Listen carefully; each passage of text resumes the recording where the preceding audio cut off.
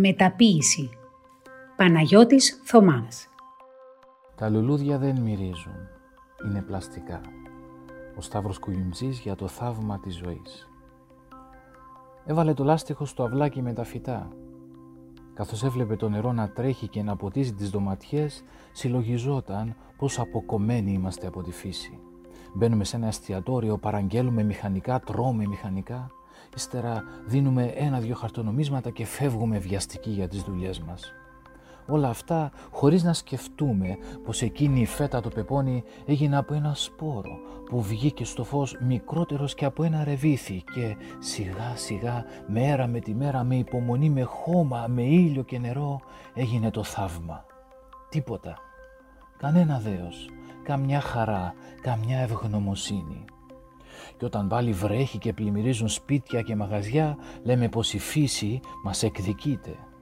Η φύση δεν εκδικείται, δεν έχει τέτοια πάθη. Εμείς τη βιάζουμε, εμείς τη σκοτώνουμε. Εκείνη, αν και βαριά τραυματισμένη, αγωνίζεται να μας κρατήσει στη ζωή, στο θαύμα. Η ευαισθησία του Σταύρου Κουγιουμτζή, του άχραντου του ελληνικού τραγουδιού, όπως τον χαρακτήριζε ο φίλος και συνοδοιπόρος του Μάνος Ελευθερίου, δεν μπορεί παρά να είναι το καλύτερο εισοδικό, η πιο κατάλληλη εισαγωγή για το εγχείρημα της μεταποίησης, στο οποίο σας καλώ να με ακολουθήσετε. Ας ανακαλύψουμε λοιπόν μαζί στιγμές αλήθειας ποιητικής που μπορεί να φωτίσει και σταδιακά, γιατί όχι, να μεταμορφώσει τον καθημερινό μας τρόπο. Στο πιο πάνω σύντομο πεζό του κείμενο, ο εκλεκτός συνθέτης μιλάει με απλότητα αφοπλιστική, με εμφανή καημό για την απώλεια μιας σχέσης που αποτελούσε στο παρελθόν και αποτελεί για όλο και λιγότερους σήμερα ανθρώπους το κέντρο της ζωής. Φράση που μας τοποθετεί με την αλλαγή ενός μόλις γράμματος στην πρώτη λέξη στη σκιά δίπλα ή και επάνω στο δέντρο της ζωής, θυμίζοντας μας την εκπληκτική ομώνυμη ταινία του Terence Malick.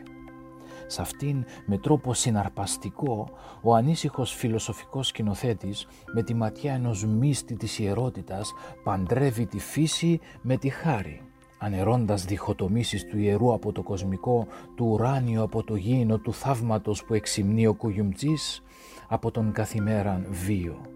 Στον άνεμο που κουνάει τις αφημένες κουρτίνες, στο γρασίδι που φτιάχνει τάπητα παραδείσου για το αιώνιο παιχνίδι των παιδιών, στο φιλί της μάνας. Ο Σταύρος Κουγιουμτζής είναι ξεκάθαρος. Απέναντι στο θαύμα, στο ανεξήγητο και μυστηριώδες της ζωής, ο άνθρωπος οφείλει να στέκει με δέος, με εκτίμηση και ευγνωμοσύνη που του δίνεται η χάρη να γίνεται μέτοχος στο μεγαλείο της πλάσης, να του προσφέρεται και να την απολαμβάνει ως έχει, εύωσμη, παλόμενη, αληθινή. Γι' αυτό δεν συμβιβάζεται με το κύβδηλο και το υποκατάστατο και γράφει στο στίχο του με απογοήτευση. Τα λουλούδια δεν μυρίζουν, είναι πλαστικά. Κι αν όλα αυτά φαντάζουν ρομαντισμοί και υπερευαισθησίες ή θρησκευτικοί ψυχαναγκασμοί για τον λογικοκράτη, υπεραναλυτικό ή επιστημονικό νου, καθώς όλα έχουν εν τέλει για έναν τέτοιο νου την εξήγησή τους, για όλα πληρώνουμε, τίποτα δεν μας δίνεται δωρεάν και άλλα παρόμοια. Το μόνο που έχουμε να κάνουμε είναι να φανταστούμε για λίγο μια κοινωνία όπου αντί της ευγνωμοσύνης και της ευχαριστίας κυριαρχεί απόλυτα η αχαριστία και η αγνωμοσύνη.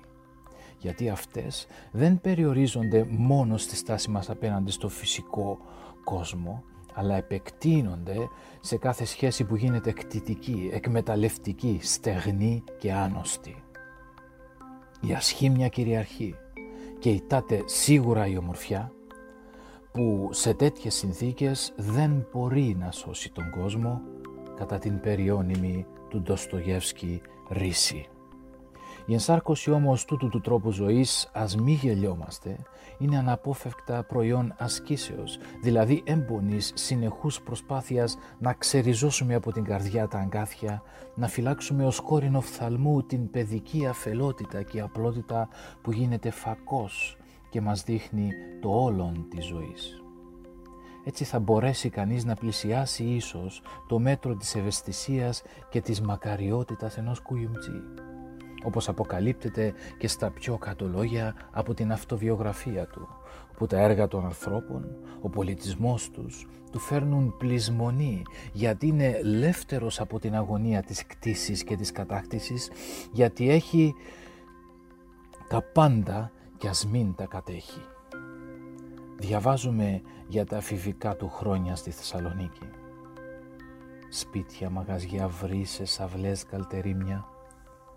Με τον καιρό και καθώς μεγάλωνα ανακάλυπτα τη Θεσσαλονίκη, το κουλέ καφέ, την Αγίου Δημητρίου, την Εγνατία, το Μοδιάνο και εκείνα τα νεοκλασικά της Βασιλίσσης Όλγας που φτάναν μέχρι τον Τεπό.